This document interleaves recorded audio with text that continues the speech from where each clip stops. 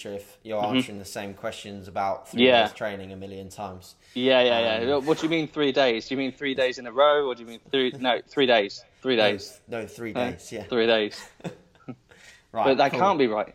It is. Right. Cool. So, hey guys, welcome back to another episode of the Natty Scene. This time we're joined with a guest. I haven't had a guest on the podcast for a while. I think I got up to about 7 or 8 solo podcasts. So it's either with George, and obviously we had a few other natural bodybuilders this year, but I always try, and I'd always love to get more people on as guests. Obviously, this guest today is a guest already on the podcast, but he's got a new title to his name since he was a guest earlier in the year. But I think for everyone that knew Ben and knew his caliber and what he was able to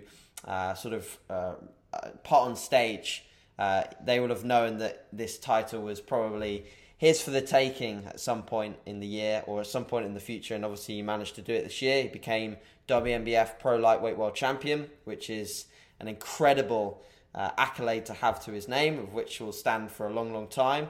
And we're going to chat today about, obviously we chatted back in July, we chatted before the, pretty much like sort of just as you'd started prep, to be honest, after you had the issue with your glute, and then just as you sort of got started coming down. So we're going to wrap up basically his World Finals trip, how it all went about, whether he thought that there was anything he could have done differently or changed, lessons learned, etc. over the weekend, and obviously just wrapping up the result itself. But it's going to be a huge pleasure to obviously speak to Ben, someone that's been in the sport for a long, long time. Put up on Instagram the other day a 9-year transformation photo, and there's not many people that can actually do that, and put up 9 years worth of physique progression in a stage picture to a stage picture. Very few that actually sort of commit to natural bodybuilding for that level of time. So a wealth of anecdotal and experience knowledge from Ben. So yeah, we'll get straight stuck into things, Ben. So give us a little bit, before we go into the Worlds itself, give us a little bit of a wrap up between the start of your prep and the first show, the UK show. How do you think that went looking back on it? And how do you feel like your condition was at the UK show, comparative to the last time you competed? What did you think you improved over the period of time that you had in the off season to the UK show? Okay. So first of all, thanks for having me on again. Great to have you on. Amazing time at the Worlds. Yes. Really cool to catch up. I'm glad that we're going to be doing this. Before I crack on with, how I got on with the Worlds and the UK, we're going to be doing this quite frequently, aren't we? We're going to be doing some content for your website. It's probably going to be about 10 minutes per week. Question and answers, blogs. Going to kind of do this as a journey for my off season, for people to learn. I mean, obviously everyone documents their pre-contest like I did. I've never documented my off season before, so if anyone's interested in that, get onto the site, and I'm sure that we'll put a link onto your site down below. Absolutely, yeah. Okay. It's going to be very exciting. Brilliant. Okay, yeah. So I mean, the first time I stepped on stage this year was guest posing at the Heart of England. So I was that was September, and I think I was about was it 9 weeks out from the Worlds? Four or 5 weeks out. Yeah, and to be honest, I knew I was in good shape upper body. I was pretty much there, and yes, I was pretty disappointed with. I thought I was in better shape than I was. Looking back at the pictures, I was like, I'm really gonna have to start, grinding. And I was probably 1 kilo heavier than the Worlds 2 years previous when I won my pro card. So I thought that I could maybe match that shape at the heart. At a kilo heavier, match the shape, have a bit more size, but that wasn't the case. And I really knew that I had to grind a little bit further, diet a little bit harder, and maybe come in which turned out I was actually lighter this year than when I won my pro card. So, it's crazy. When I won junior title 9 years ago, I didn't have much muscle at all, and I didn't have that muscle maturity. I wasn't as lean, but I was only 1 kilo lighter than this year. 1 Wow, kilo. fucking hell. So it's not all about gaining 100 pounds in the off season. Yeah, and as a natural bodybuilder, I think people talk about muscle density and maturity and that sort of thing, and the look. Nobody cares how much you weigh on stage. Nobody cares how much you've gained, but they judge you on the day. And I had to get lighter, and I knew that from the Heart of England. I came out. I pretty much screwed up my guest posing. I don't think many people realised, but I lost my timing halfway through. I spent half the time on stage just kind of stood there and doing most muscles. Yeah. It was very IFBB. It was I wasn't completely happy. It was such an honour to be up there as a guest poser. I don't think I put too much pressure on myself, really. Okay. But I should have just had fun and left it at that. And but I went away. It did exactly what Lee Kempy gave me a ring when I got home, and he was like, "How do you feel about that?" And I told him, and he was like, "Right, so now it's time to work." And he's glad that I feel that way because now it's drop the hammer time. And I had 4 or 5 weeks between the guest posing and the UK. And the goal at the start of the year, when I wrote down my goals, was top 3 at the UK in my weight class and top 5 in the world in my pro debut year. Very much prepared to I would have been very happy with those results. I would have been happy regardless. Pro debut, you can't control who's going to turn up and that sort of thing. But that was kind of in the back of my mind. So to come to the UK International, and I knew that some big names were competing.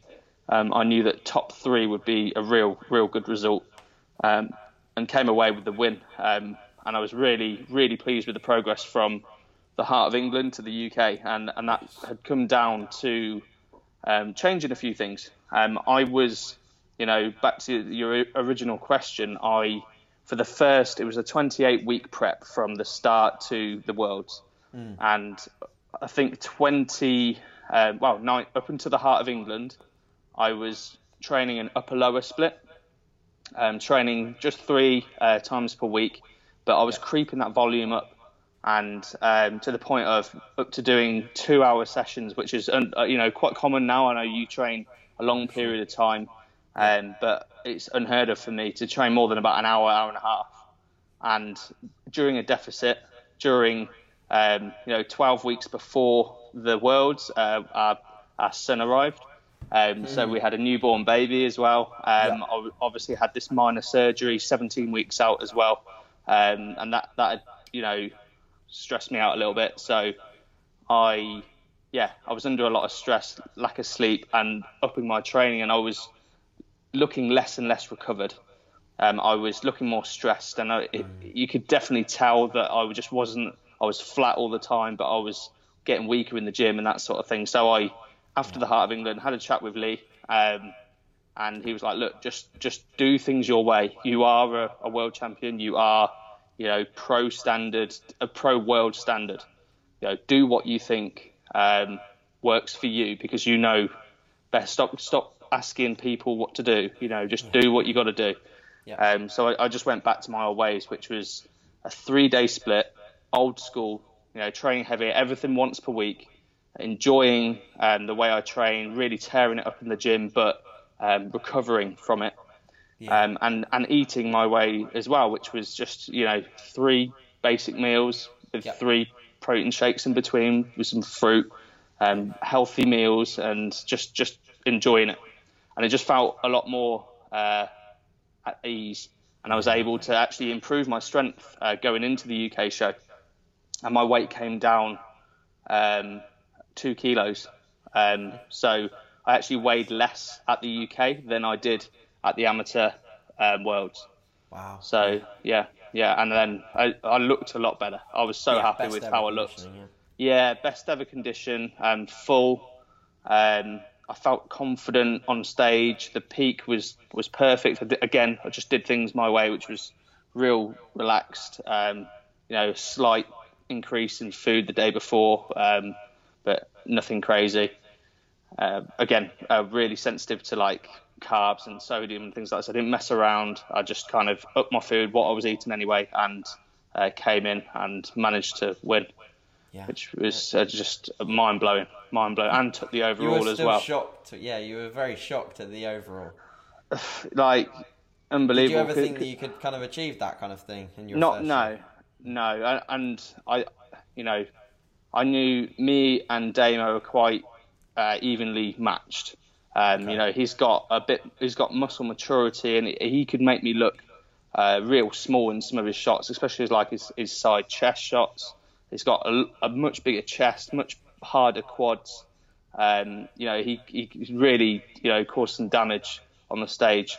But the judges saw it my way on the day. I think, I don't know, maybe from the back I was like more conditioned and had more sight. Yeah. And that's what the judges went for on the day. Yep. And obviously Thomas as well came third. Fantastic. I was at the Worlds in 2016 when I won my pro card, and he came second at the Worlds that year. Wow. And I remember just sitting right at the front and just thinking, wow, he's not going to beat Ortiz, who's just a freak, a massive quads and just like the best lightweight you'll ever kind of see. But he's an easy second, and I just rock hard again, mature muscle and great shape, and I just thought, if I can compete against him and do well, fantastic. So to beat him as well was a real kind of privilege. Yeah. But to go into the overall, is it Martin Petro? Yes. He again conditioned, thick muscle. If you look at some of the shots, me stood next to him, he just makes me look like a child. His arms, his chest, his back. He's so strong in the gym as well. And just does basic stuff. He, again, trains 3 days a week. Sometimes 4 maximum, old school, kind of heavy weights, good natural food, and that's how he looks. But I think the judges preferred my shape. He's quite a big blocky guy, and I've got quite a small waist and a bit more of an X frame, and I think that's what the judges kind of went for again on the day. So to say that overall, that's a massive highlight. They all are massive highlights, but that was just an amazing day. My family were there. My son and daughter was old enough. She's now 3.5, so she was old enough to know what's going on. She's there shouting, support and stuff. And my son got him on stage with my partner as well, and that was just special. That was real cool. Yeah, absolutely. That was definitely a great day to watch as well on my end, because obviously having followed your prep and knowing how much you wanted to do well, but not only that, watching someone of your caliber be humble in that experience as well, and not come in guns blazing saying I'm gonna win it. Being very sort of set aside to that, and it just makes it so much more awesome to watch when you see someone humble take a victory that they've worked extremely hard for. So yeah, it was fantastic, mate, and obviously great in terms of the way you put across the fact that you're going your way with things, because I know that you're like, having spent some time with you at the Worlds, you're very much an individual that wants to learn and wants to gauge what other people are doing, and that's fantastic, and I think a lot of people are like that. But in the process of a prep, it's a case of knuckling down and doing what's always worked and what works for you, which is very, very individual dependent. And you've obviously seen that in your results that you had in the short moment of time from the Heart of England to the finals. Drastic changes with an approach that has simply just worked for you in the past. So that's great to see. So upon the UK result, what was your general thesis around heading to Worlds? What did you feel like you needed to do in terms of making your mark on the world stage and obviously vying for what you deemed as your goal with the top 5? What did you feel like you had to do to improve from the UK? Yeah, so I mean, obviously, I knew that Dabo and Thomas were both going out to the World, so that made me really confident that, and I know that they've both come runners up at the Worlds before, so I knew that a top five was well within my grasp if I really knuckled down. Yeah. So it made it quite easy to set the goal because they set the weight class in advance. So I knew that I had to lose weight. I had to diet down further. If that wasn't the case, I maybe would have not dropped so much weight, but I'm kind of glad I did because I came in sharper at the Worlds. I weighed in at 159.9 and it was a 160 pound cutoff. And that calibrated scale was like this on the morning. And I had my last meal on the plane, maybe 12 hours before weigh-in, maybe longer. That was my last meal, and it was tiny little meals as well to make sure I wasn't bloated. No like big piles of veg or anything like that. And like a protein shake before bed, and that was it. And then I got up, walking around all morning, bit of posing, that sort of thing.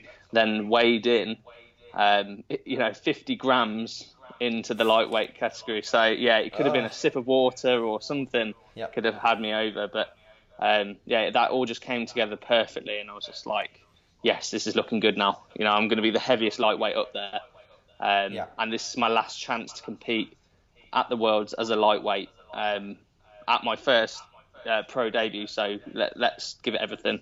And I was confident going into that. I knew that my condition was only going to get better as I maybe ate some food during the day. And I had like a typical off-season amount of calories for me. It was about 3,000 a day. And I had that on the day before the show. And I was just looking better and better as the day went on. And then by the end of the day, looking real full. By the morning, looking still full but crisp. And yeah, as you text me at 5 a.m. saying, if you want to come down for some pose, you knew I'd be awake. So I was like, yeah, come down. Came down, did some posing, and I knew I'm going to do well. Yeah. I can totally agree that your peaking process was very well thought through, because you could have probably gotten away with multiple days of loading, but you had the travel involved on the long flight, very very long flight, which is disruptive for someone who stays as active as you. Doing 10,000 steps a day on a plane is a little hard work.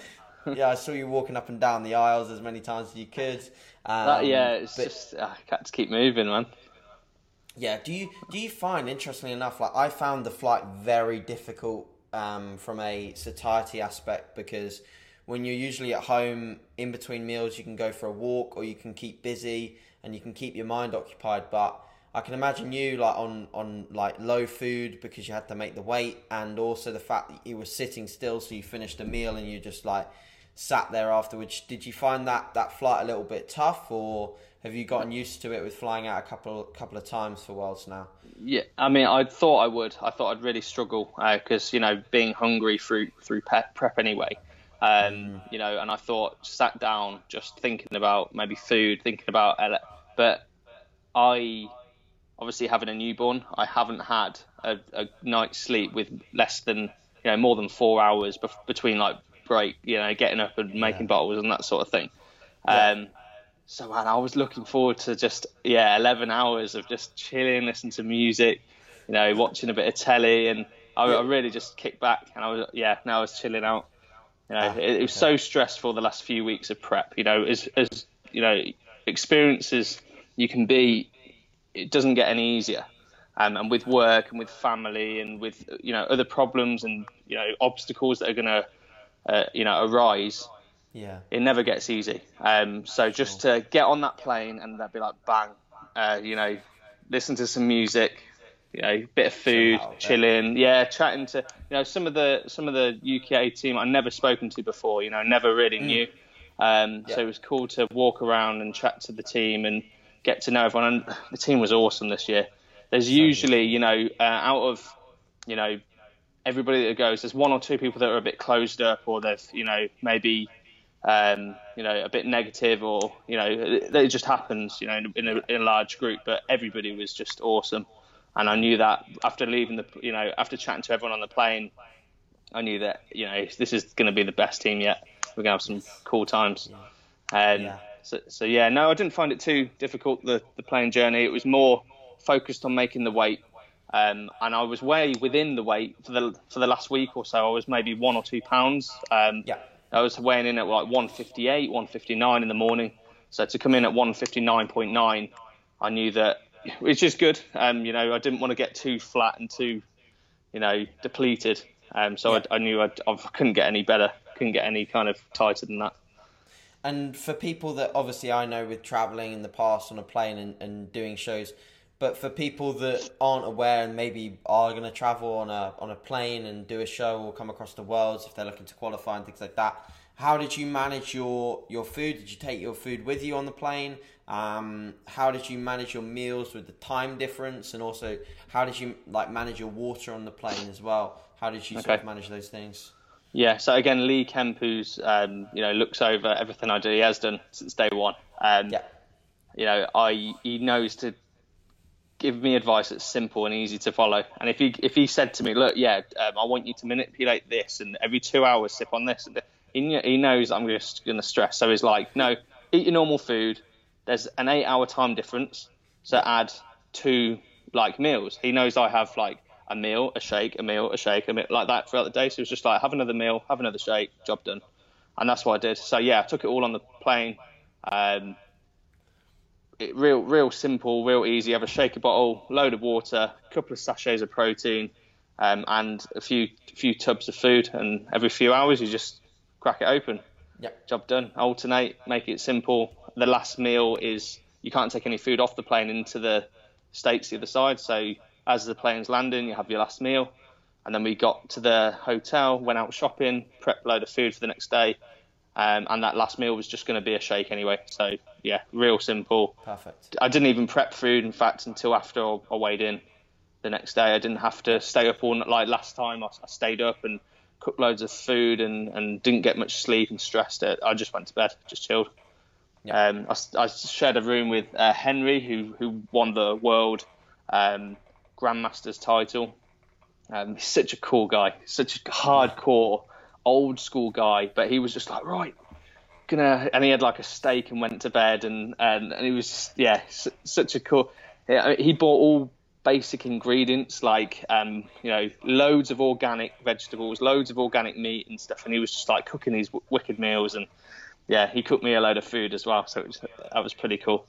Made it even more stress free for me. Yeah. That's one of the good things about traveling with the UKDFBA is we obviously you get teamed up with some other competitor in your room, and I was with the physique guy Kieran, and I was with Jack Stanier as well, the teen. So I had a fantastic time with those guys as well, and you make some really good friends, and obviously you're all sort of comparing processes, and people do things so differently, but you just got to crack on with your own thing, and so it's such a great experience. It's why traveling with the UKDFBA is just fantastic. And obviously for the amateurs, everything is pretty much there for you on a plate. You get to travel with them, you get to get your hotel all paid for, and all you have to do is feed yourself like you would at home. We're so lucky, man. It's mind blowing. Lee makes sure it's not just a contest. He makes it a real life changing experience. And it truly is. He doesn't do things by halves. He'll look after you and work first thing in the morning till last thing at night to make sure that your experience is the one that he wants for you. What did we bring home? 10 world champions this time? It's crazy. And that's why it's partly why we do that is because we have some of the best athletes obviously in the UK, but also it's like how we travel across, how we form a team, and that support is going to help the athletes chill out, relax, and do their best and perform their best. And that's why we're putting good athletes on stages, because we're supporting them so well. So it's all these things that Lee does definitely does pay off in the caliber of athletes that we see on our qualifiers and our finals. It's just all paying off, and that's why we're bringing home so many trophies. Yeah, and it's why the UK DFBA grows so much every year as well. Every qualifier and final, every show this year was sold out. The venues are almost too small now for the UK DFBA. Great venues, but he was, raising money for charity, selling tickets and things after, people left, and it's just I've never known it to grow anything to grow so quickly, year on year. I know that this coming year, the dates were released today. It's going to be a 2-day event, the finals, and rightly so. Yes. It needs to be. Yeah. As big as the venue was for the finals, it was packed. So room for growth. Competitors were on stage too late. It's just going to get later and later as well, isn't it? So. Yeah. But awesome. Can't wait for next year.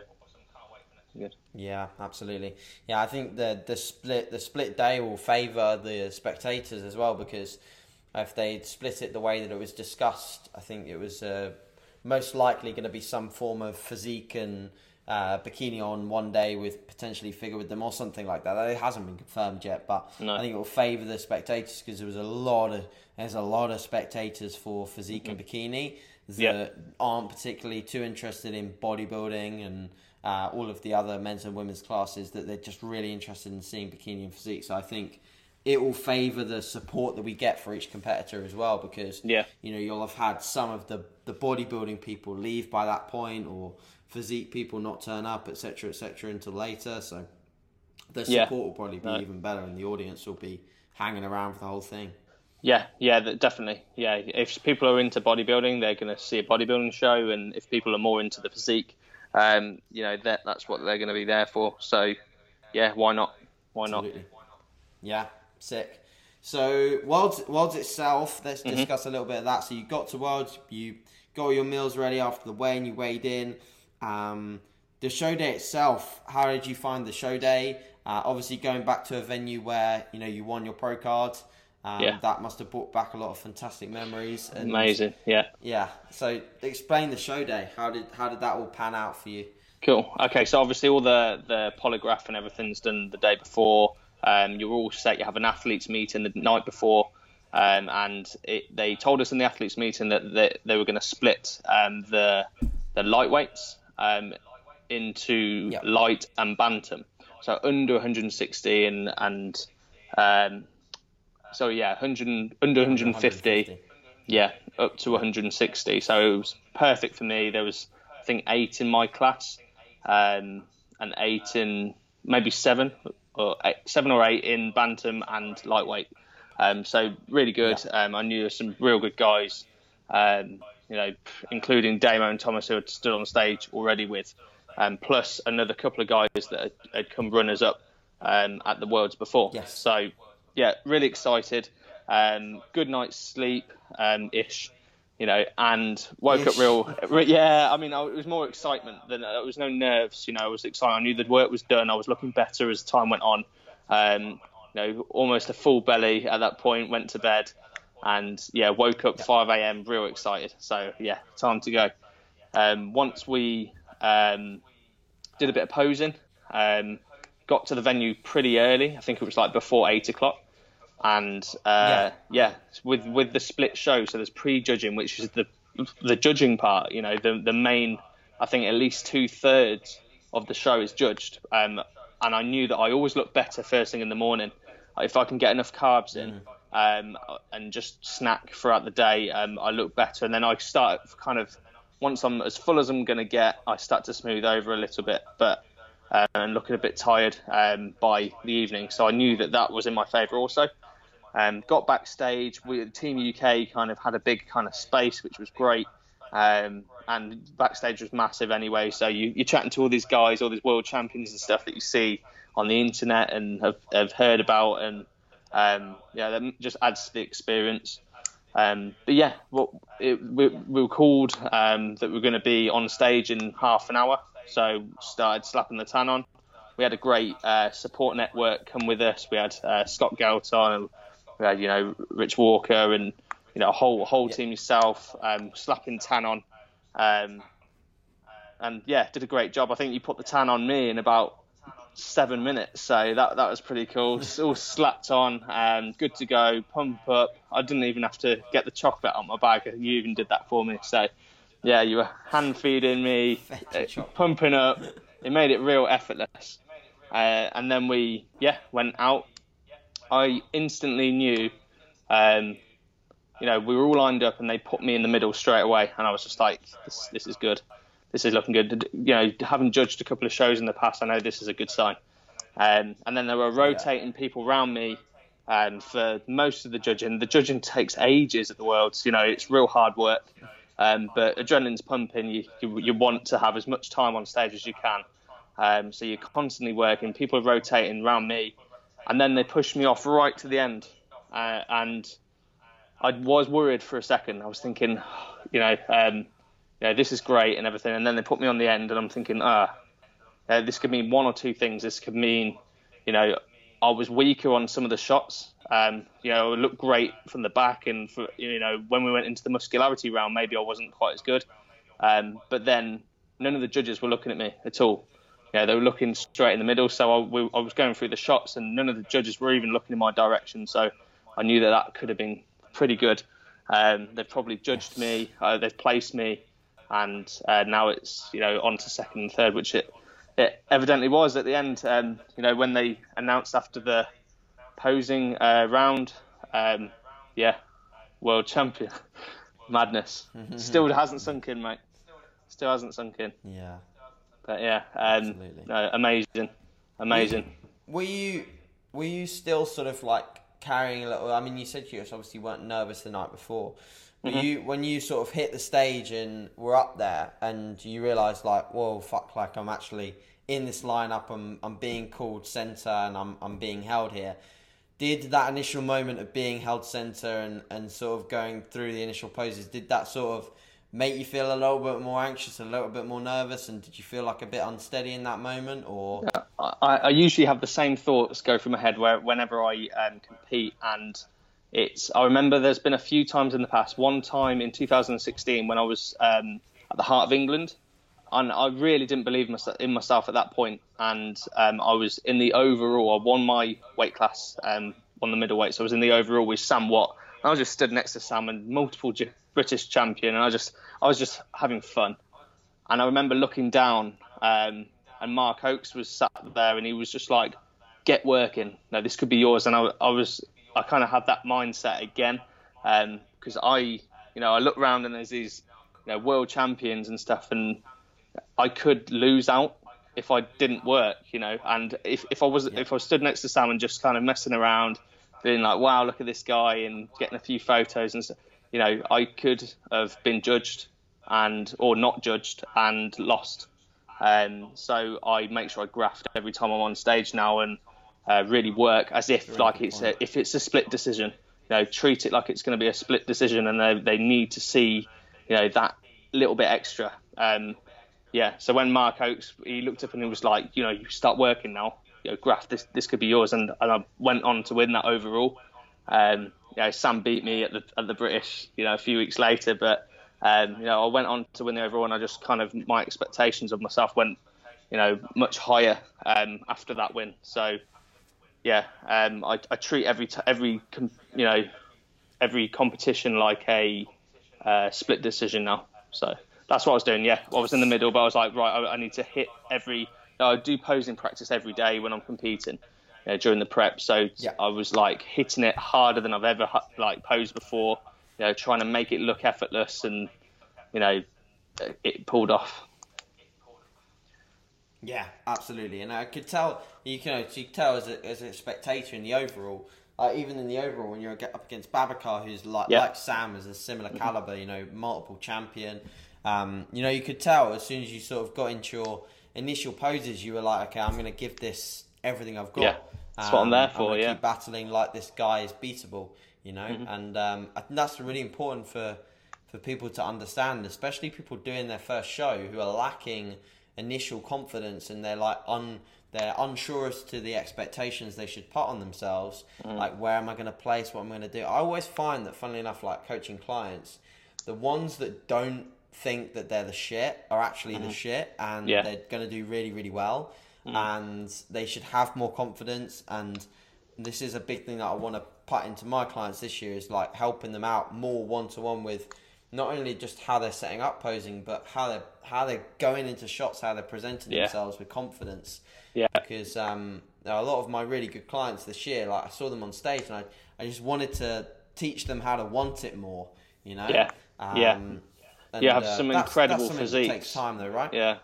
Yeah, definitely. It's again at the British in 2016. I was looking backstage like, oh no, I don't think I'm going to do well. And Rich Gozdecki, a good friend of mine, he was like, get up there, own the stage, be the first to hit every shot, right in the centre. Don't mess around. Be confident. And having someone like Rich tell you things, you're like, yeah, all right, I'll do that. And it was the same with some of your clients this year. Some phenomenal physiques, that were almost hiding, at the back of the stage a little bit, or coming out. If they were confident, you'd think, wow, it would add almost another 10% to their physique, because everything would just kind of flow. But they were hiding away a little bit, and it really does. You can tell, when you're on there, under the lights, you can't hide. You've got to be confident. So even appear confident just for that few minutes. Even if you're not a confident guy, appear, confident, and it'll pull off. Yeah, I mean, you even said it to me when I was pumping up backstage at the British for the juniors. You even said it to me. You were like, positive reinforcement that my conditioning was sort of not anyone else was going to beat it. And that for me was enough for me to just hit every shot with a lot of confidence and be like not cocky, but be a little bit like showy on the shots that I knew that I had. So on the shots that made me look better than the rest in terms of conditioning, down the side of my thigh into my glute and hamstring. When I knew that I had those bits and those body parts, like I would be very much like, this is here, they haven't got that kind of thing. You've worked hard, you've grafted for years for those body parts, for your strengths and everything. Show them. That's what you're there for. You're there to compete. You don't have to be aggressive to compete. You don't have to be pushing all your competitors out the way and everything. But show yourself to the best of your ability. Treat it like you've already won. And there's nothing wrong with that. There's nothing wrong with that. There's a difference between confidence and cockiness. Yeah. Now, is there anything that you think you change or do differently with the whole world's experience, or would you just say that it was pretty damn fucking tick the box kind of thing, done everything, wouldn't change a thing? At the worlds itself, or the prep, or just the worlds weekend, whether anything in the period up to it, whether did you push too hard in the training session before? I saw you training your fucking balls off on the day before. You were going to keep that a secret, but don't tell Lee. You're definitely not keeping reps in reserve on the bench press. No. I saw you on the bench next to me repping out, so I thought, it's gotta, I was just scared you were going to tear a pec, but I just let you go and do it. I never normally train like that either. It was just because, showing off a little bit. Completely stupid idea. Yeah, it was ridiculous. Luckily it didn't hinder my. Mate. Stupid. I was drop sets, super sets. So that was meant to be a pump session, right? So I think maybe the only thing you change is do an actual pump session. In 2016, when I guess that would be. I don't know if I'd change that. I can't say I'd change anything now. I've come home the world champion and had. It was a great session and a great play. We went to that Dave Fisher's powerhouse gym, didn't we? And that's my favourite gym in LA, without a doubt. He was there. He was a great guy, and it was just hardcore. We had like metal being put. We had things like Disturbed and. Avenged Sevenfold, and being pumped down the system. He put on whatever music you want. Equipment was great. Even went through some posing with an IFBB Pro afterwards. It doesn't get better than that. and we saw Arnie at Gold's Gym, so there you go. Yeah. So it's a real experience. So post show, obviously you're infamous for not handling that phase too well. You've had phases of weight regain that's been potentially a bit too fast, etc., etc. And you were, you came into it committed to not have that happen again. And actually watching you, I think besides the one first meal, I think you actually did a pretty good job at remaining fairly sensible, to be honest. From the outside looking in, I thought you did a fairly good job. But just be honest, talk people through the day after the show, how the whole eating scenario went, even to the point of the final meal that you had. Which one? Yeah. Okay. Right. So being honest now, I've made it a priority. In fact, it was one of my goals, as high as doing well at the Worlds, was to have a healthy. I wrote it as have a healthy transition back into the off season, and for me that means gaining an initial bit of weight, and having a couple of days of just normal eating like a normal person, and then tapering up my food. So maybe by Christmas I'd be about a stone over contest weight, about 6 weeks after, and I think that was kind of a good thing. So we went to In-N-Out Burger after the show, which is kind of a tradition. If you compete in LA, it's open till silly o'clock in the morning. We went there with some of the team. I had an In-N-Out Burger, great. Didn't do much damage, but pretty salty, to be fair, and was swelling up big time, by the way, when I went home. Started the swell. Yeah, and I was just on such a high, so I got back to the hotel at 2 a.m. The show didn't finish. We didn't leave till it was maybe gone 12:30, half midnight, something like that. So after queuing up for this burger, and there's a massive queue at 1 a.m. God knows why, LA, and got back to the hotel at 2. Managed to FaceTime my girlfriend and kids, and give them a little tour of the hotel and that sort of thing. And then had just a million messages on Instagram saying congratulations, and photos and footage and stuff. That was replying. I like to reply to everybody that congratulates you, because I was that guy. I still am that guy. I'm a huge fan of the sport, and it's nice to interact with people that are winning at the time and stuff. So I was there, of course, messaging back. Before I knew it, it was 5:30. They started to put out the stuff for breakfast, and I was like, come on, give me a break. So hadn't had a wink of sleep, still got my tan on. So I went up and had a shower, woke Henry up, bless him. He pretends that he didn't wake up, but he was awake. And got my tan off, came downstairs and thought, well, breakfast is out now, I might as well dig in. Didn't have a wink of sleep, was such fatigue, but again, still running high. Had about 7 or 8 plates of food. And then you threw out there, fancy training at Gold's? So I was like, right, give me an hour. Just give me an hour to try and digest. So, went to Gold's. I could barely get on some of the machines. I was so bloated. And then we did a little bit of leg training. You trained, I would say, you're so impressed with your intensity. Even I know that wasn't you at your max, but what you can give to a training session where it's just a bit of fun. It was crazy. I've seen you repping out on that hack squat. That's going to stay with me. You went to failure. Your aim was 5 plates aside for 20 reps halfway through the session. And I was, when you go, one more, and I think you can really grind out one more. You did another 7 reps, and I was crazy. I think you did 23 reps with 5 plates aside, which is impressive, but also, I thought you hit failure at about 16 reps. I was about to start, spotting you, and then you just grinding them out. It was crazy.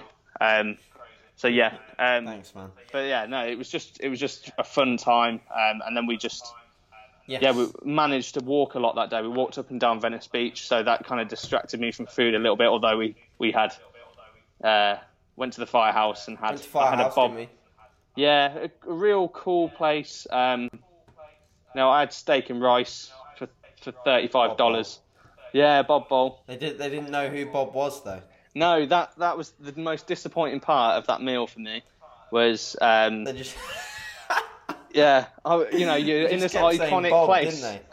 Yeah, you're in this iconic place. Like, this is the firehouse. This is where, and they sell it to you like this is where the champions have eaten for the last 50 years, and you're like, wow, that's amazing. So Arnie used to sit over there, and so okay, I'll have the Bob Bowl. Who's Bob? And I'm thinking it'll be like, I don't know, Bob Paris or something. I've got some decent, champion for, and they were like, they looked at the menu like they'd never seen it before. Like, Bob, who? Bob?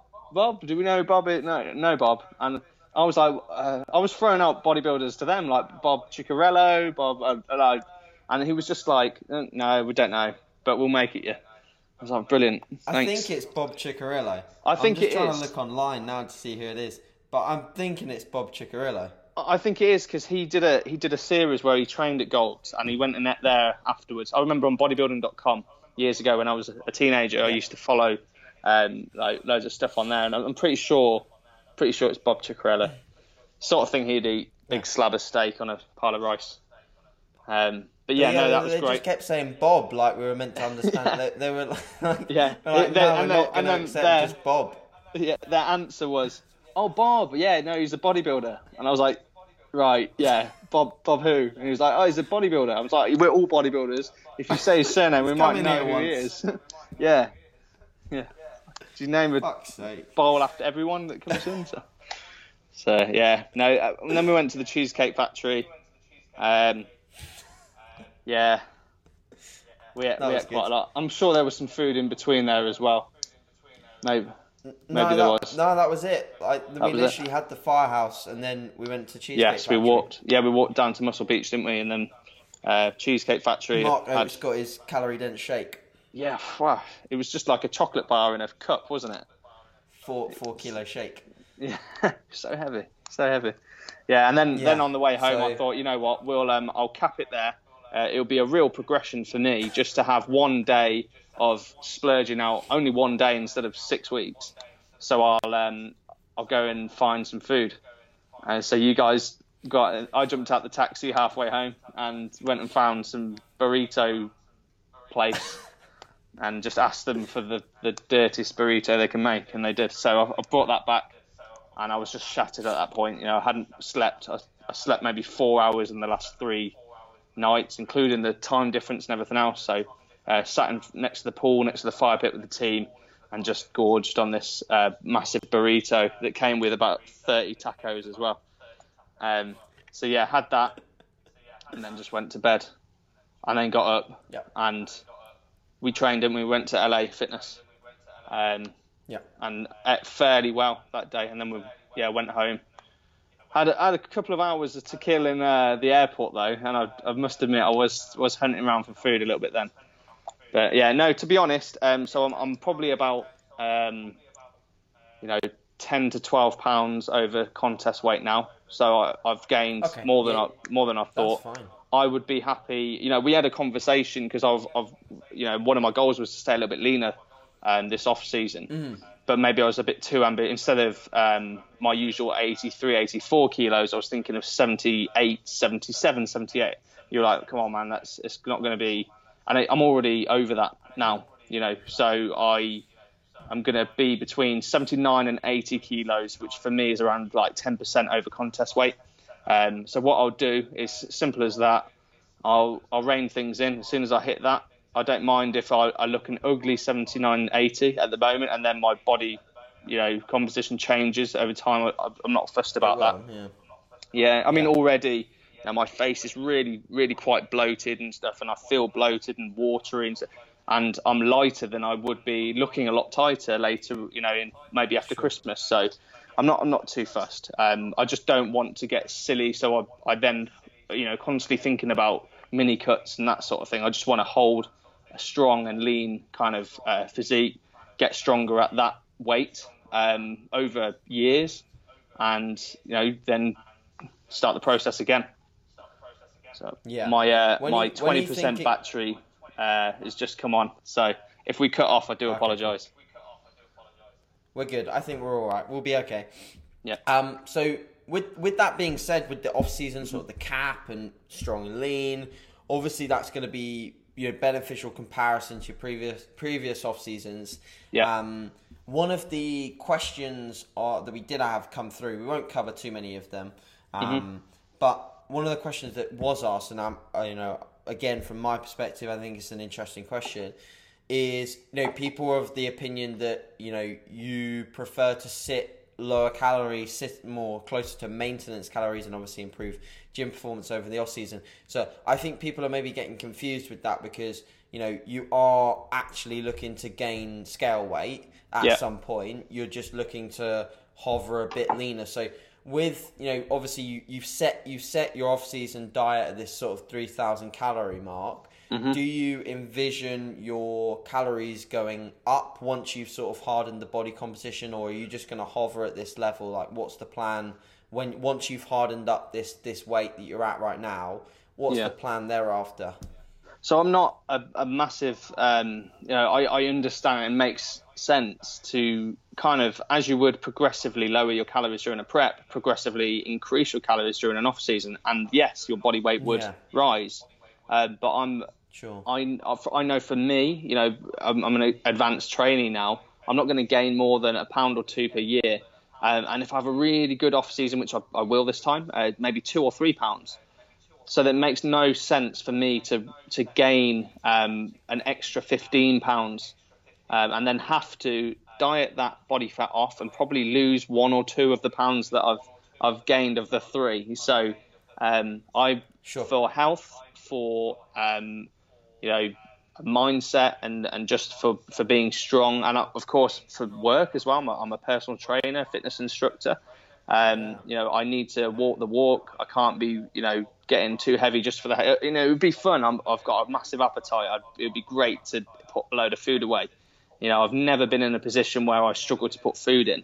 But I know for me, if I can be 16 pounds over contest weight, that's enough wiggle room for me to be a couple of pounds heavier come stage time, or at least look better. It's worked for me. Again, I've got to do it my way. It's worked for me every time I've competed, from when I was a novice, then 2 years later winning the open class, then 2 years later as a pro, I've improved considerably. So there's no reason for me then to change the process. So I'll keep it around 3,000 calories, and don't forget that that's not including cheat meals in moderation as well, which at the moment is frequently as every day, and it's not too crazy, but I won't turn anything down, and then by maybe after New Year it'll be once a week, maybe twice if there's stuff going on during the week as well. But it might be just a meal on a Saturday night, a couple of drinks if it's someone's birthday, that sort of thing. Just normal living, So it's probably a higher calorie day that day. But I will keep my weight around that 79 to 80 for probably a few years. And I know that in 3 or 4 years' time, that will be a very lean 79, 80 compared to a 79, 80 now that's watery and flabby and, not very good. So that's the plan. And I think, so that's nutrition covered. I think one question that also other people are really, really sort of wanting the answer on and wanting to sort of hear your opinion, an open mindset about is, so you've tried, and this is me trying to dissect things within your training. So you've tried increasing volume on the way down when you're dieting, you're in a deficit, and you've tried that with the rotation to your upper lower split. And doing more than your usual 3 times a week of one body part. You tried that when you're in a deficit, it didn't work, you got weaker and your physique was noticeably fading, but you were also coupling with that with 2 forms of stressor, one being the deficit in the prep and the other being having a newborn child. Yes. That was timing. So what's your thoughts on maybe at some point trying higher volume or higher frequency coupled with a low stress environment, so your little ones Off a little bit season. more growing up. There's more sleep. There's less stress from that. Maybe work's going really, really well. You know, your work stress is low. Your calories are potentially higher than 3,000. So whether that's from cheat meals or just your general diet is higher than 3,000. What's your thoughts on creating the environment for that and trying, you know, an increased frequency, maybe a 4-day or a 5-day per week split? Yeah. Yeah. Okay. So I am going down that route without the frequency at the moment. So this off season, Yes. you know what? Last off season, this is how and it somehow it still works and I still improve. But I set my calories at 2,500 in my off season, with carbs around less than 300 a day. So I was almost dieting on more calories for the duration of my prep than my off season last time. That just shows the dangers of a binge and restrict cycle that didn't really stop all the way through. So I was Monday to Friday kind of just going, no, I need to kind of stick to this, and then I'd struggle by the weekends. I'd have the whole weekend of eating way too much. And then I'd be back on 2.5. So now I know that 3,000 is kind of my maintenance for that 79, 80 kilos, around about there, with the odd cheat meal in there as well. So what I'm doing is, less stress from no hit cardio. As much as I was kind of married to that for years, and I've been doing it nearly 10 years, I look and I feel better when I'm not doing it. And because I train 3 times per week, it makes sense to that extra 15, 20 minutes at the end of the session, put that into more weight training, more volume. So that's, the second change. So less hit cardio, which is really stressful, especially for things like leg recovery, and more volume in the weights, probably 30% more volume in my weight training now. More variation. I was that guy that used to think, well, just do heavy squats and then your legs will be sorted. But now, last off season I added in things like leg pressing, and then this off season I'm adding isolation, things like leg extensions, leg curls and stuff as well. You know, I've never really done them more than, I think last off season I did a leg extension once, just a little bit, just to play around, leg pressing. Oh my God. I had to get convinced to add like leg pressing in because it wasn't hardcore, it wasn't heavy squats, But now I realise that all the guys at the top don't discard anything; they use all the tools in their toolbox. Now I'm doing heavier, lighter work with high rep work, low rep work, everything, And I'm going to stick with a 3-day split just because it works really well with my schedule, my family, work and everything else, but also it also still accommodates that increase in volume. I can still do that with the 3 days, and I will adapt to that. Now if I get to a point where I've adapted to that and I plateau, yes, maybe once my eldest is at school and which is this coming September, and my youngest is no longer having night feeds, then maybe Monday, Tuesday, Thursday, Friday, and I like the idea of a split. I know the frequency argument, and I've been on that bandwagon, but I enjoy training like a bodybuilder. I enjoy training like your Rich Gosdeckers, your David Kays, your Marco, your basic, your pros that have built their physique, train like bodybuilders, eating like bodybuilders. I enjoy that more. So that's what I would do. I wouldn't do a higher frequency approach anymore. We spoke about DUP, programming in LA, and that really makes sense to me. But I just wouldn't enjoy it half as much. I'd love the idea of squatting frequently, and I've done that before in the past. Heavy, light, medium system and that sort of thing. But that's great for initial growth. If I'm wanting to do this for another 20 years, squatting 3 times a week, I'm going to get injured at some point. I'm going to get. There's a lot of wear and tear on that. It's fine. It's fine looking at DUP or something like that, or like a percentage. The DUP. When you don't train that hard, but when you're taking a DUP approach and you're applying the intensity at which you apply to your work sets, taking sets to a pretty close proximity of failure and doing that 3 times a week, you're bound to get very, very injured. And it's actually happened to, a few pros. It's happened to Lane Norton, who was one of the biggest advocates of that kind of approach. He's, heavily injured right now, and just coming back, funnily enough. But he's had about 5 comebacks, I think. So this will maybe be one of the final ones. And then you have like someone like Brian Whittaker, who, was extremely strong. I was actually watching some of Brian's sumo videos before my sumo session the other day, because I like doing that. I like watching. I watch like quite a lot of your training videos before I do like an upper session or something like that.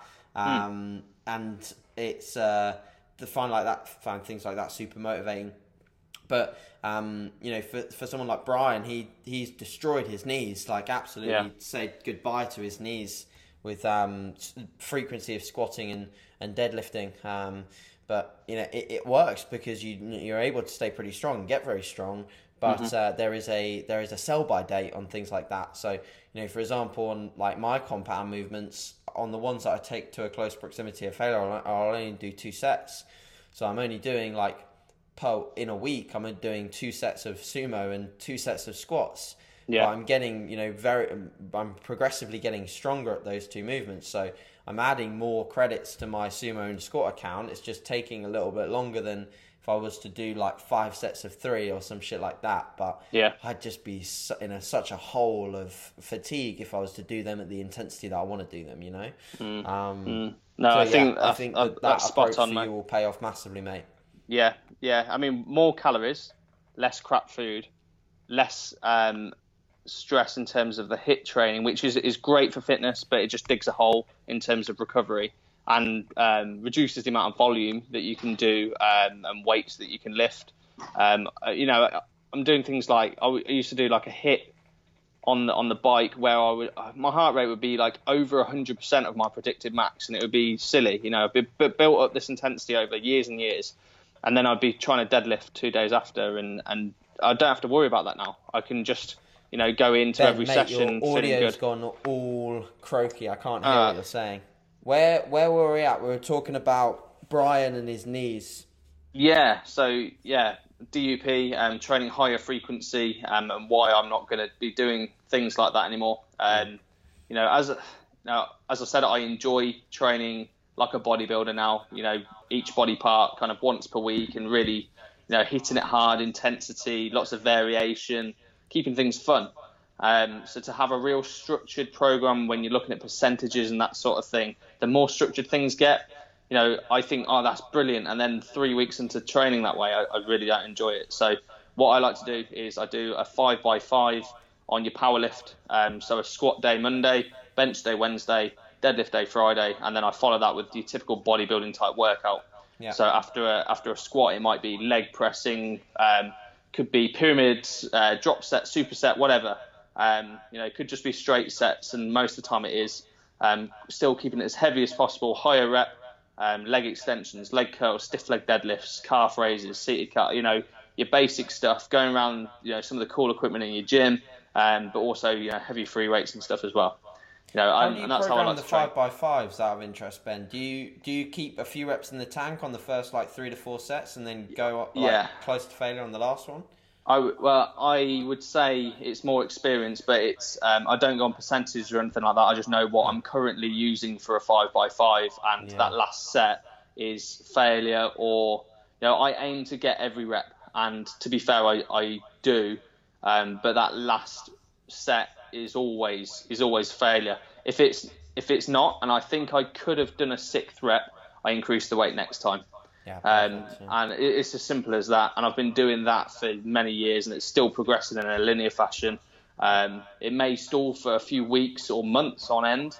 And, during dieting phases, I keep that in there at the start of every session, and it's a good indicator of what I'm doing. It was pretty cool to look back at my logs for 2016 and see what my 5x5 on a Monday, Wednesday, Friday were, because it was the exact same structure as what I'm doing now.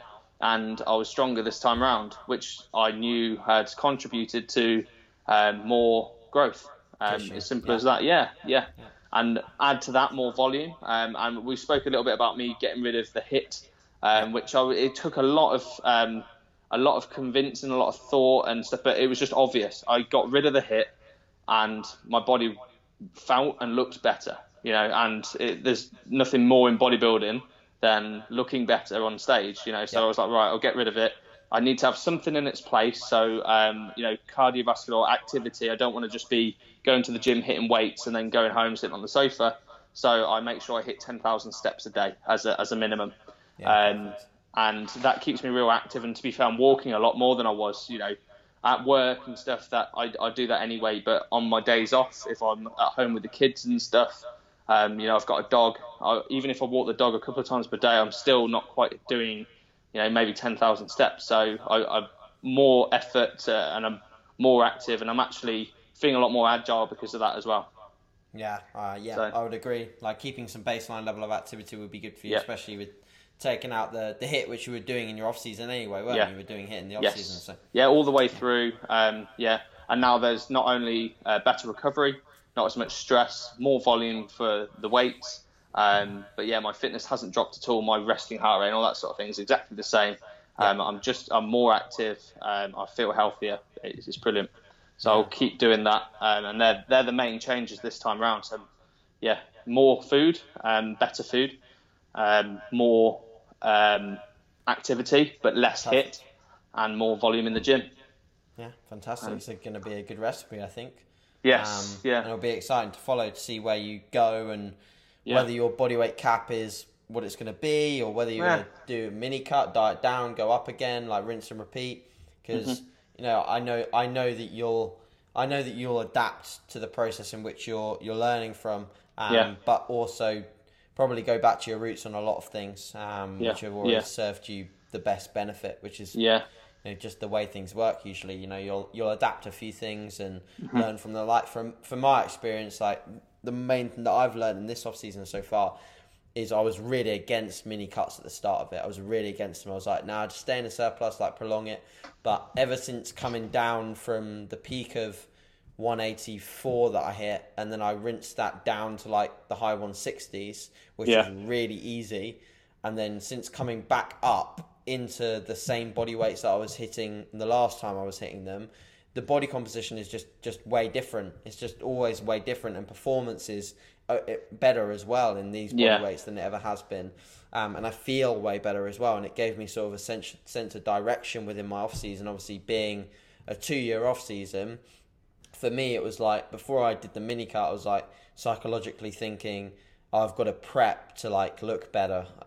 When in reality, I could just do a short fat loss phase and then start coming back up again, and then start looking better and better and better. But always learning. That's something that I've learned. Initially I would be like, fuck the mini cuts, but I think they do offer a decent amount of benefit. Yeah, always learning, mate. I mean, I was always against refeeds. I've kind of gone full circle. I was against refeeds and like, no, it's not hardcore to be. Don't need that. Just eat more food every day. And then I had refeeds for the first half of my prep, where I'd one day have like an off-season amount of 3,000 calories, and I'd feel better. And it was so almost too easy losing body fat at that stage. And then the last, after the Heart of England, I got rid of the refeeds. And I know it was after the UK I got rid of the refeeds, and I tightened up loads. So there's pros and cons to both. But I think ultimately you've got to be real confident in your approach, and that's what matters. You can't be lost in your approach. The minute you get lost is like the minute everything starts going wrong. Because you can't sleep at night because you're thinking about what you're going to fucking do in the morning. I remember that.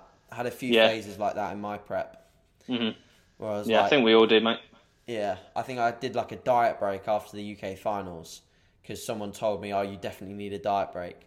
So I was already on high food, and then I ran even higher food, and I just started to look like, just like really, really, really full, but like too full, like just basically spilled. Which messes with your head when you've still got business. Fuck, I'm not liking this look at all. Like, I look like I'm post-show, and I shouldn't be. You almost prefer to look flat, don't you? You prefer to look flat, and you can put a bit of food in and you'll be all right. But you almost feel guilty fucking eating when you're like brimmed full. You're like, Yeah. fuck, like, should I be eating this meal or should I be like digging? Like, should I be? But that's why diet break is absolute like mind torture for someone who's actually in contest shape. I couldn't do it. It's No, hard, I know but it's guys beneficial. like Steve Hall. He really thrived from a diet break with his last prep. Yeah. But he was so in control with it and he was so confident with it. I think that's what mattered. For me, if I had a diet, no, I couldn't do it. I tried actually. I tried my first ever season. I never made it to the British finals. I won my class at a regional as a junior, and I was told to just chill for it. I had something like 6 weeks, and I didn't have much more fat to lose. I didn't have a huge amount of muscle, so I wasn't going to get silly conditioned. Sure. But I was told just to chill for a week or two. I chilled for like 2 days, and I ended up just binging out, and game over. Even now, I'd really struggle. It's all or nothing. You know, it's an intense sport mindset. So, keep it that way all the way to the end, I say. Yeah, for sure. I mean, a diet break is hard in itself, whether you have a period of time off tracking or whether you actually go up to maintenance calories. Maintenance calories when you've got another show is really difficult because you're like, I'm not making any forward progress that's visible yet, but you are actually making progress because you're doing something that's allowing you to make more progress. So with my clients, like, I do definitely run them if I have the time. But the reality is, like, and it's what I talked about a lot in my seminar the weekend, it's like a lot of people will not have the time to do diet breaks. No. And very rarely do people have like spare time during a prep. No way. Yeah. Like I'm setting up a lot of people at the moment, and like I'm like, now we need to like diet now to get in a better starting position, let alone start like prep now. It's like start a fucking aggressive diet now to get some level of conditioning back, and then maintain for a month, and then start your prep. Start your prep on a much better starting position. Which and if you've anyone always needs done, to be honest, but you've done that in kind of the wrong fashion. You've started in a good body composition, but from like, if you look at your battery level of cardio and calories, your battery level on calories has never been where it should be at the start of the prep, really, has it? No, this time around, I don't think my calories went down to 2250 this time round. I reckon if I stayed a little bit leaner with more food and didn't have the stresses that I've had maybe this year, I'd be getting in the same condition with 300 or 400 more calories a day easily. Maybe more. That doesn't mean it's going to be easier I'll still feel as fatigued on that amount of food, but it just means you're going to have more tissue at the end of it. And if anyone needs any sort of reassurance that you need time to diet as well, like we were just saying, have a look at my my progress photos on my Instagram. At 16, 20 weeks out, people were going, "God, you're peeled! Like, you're completely." I wasn't peeled. Like, upper body was 90% in, but in 20 weeks, how much progress? I didn't make a huge amount of visual progress in my upper body, but lower body just got tighter and tighter. My body weight came down about 5 kilos. So when you think you're shredded, you probably got another 12 weeks, at least 16, 20 weeks to go.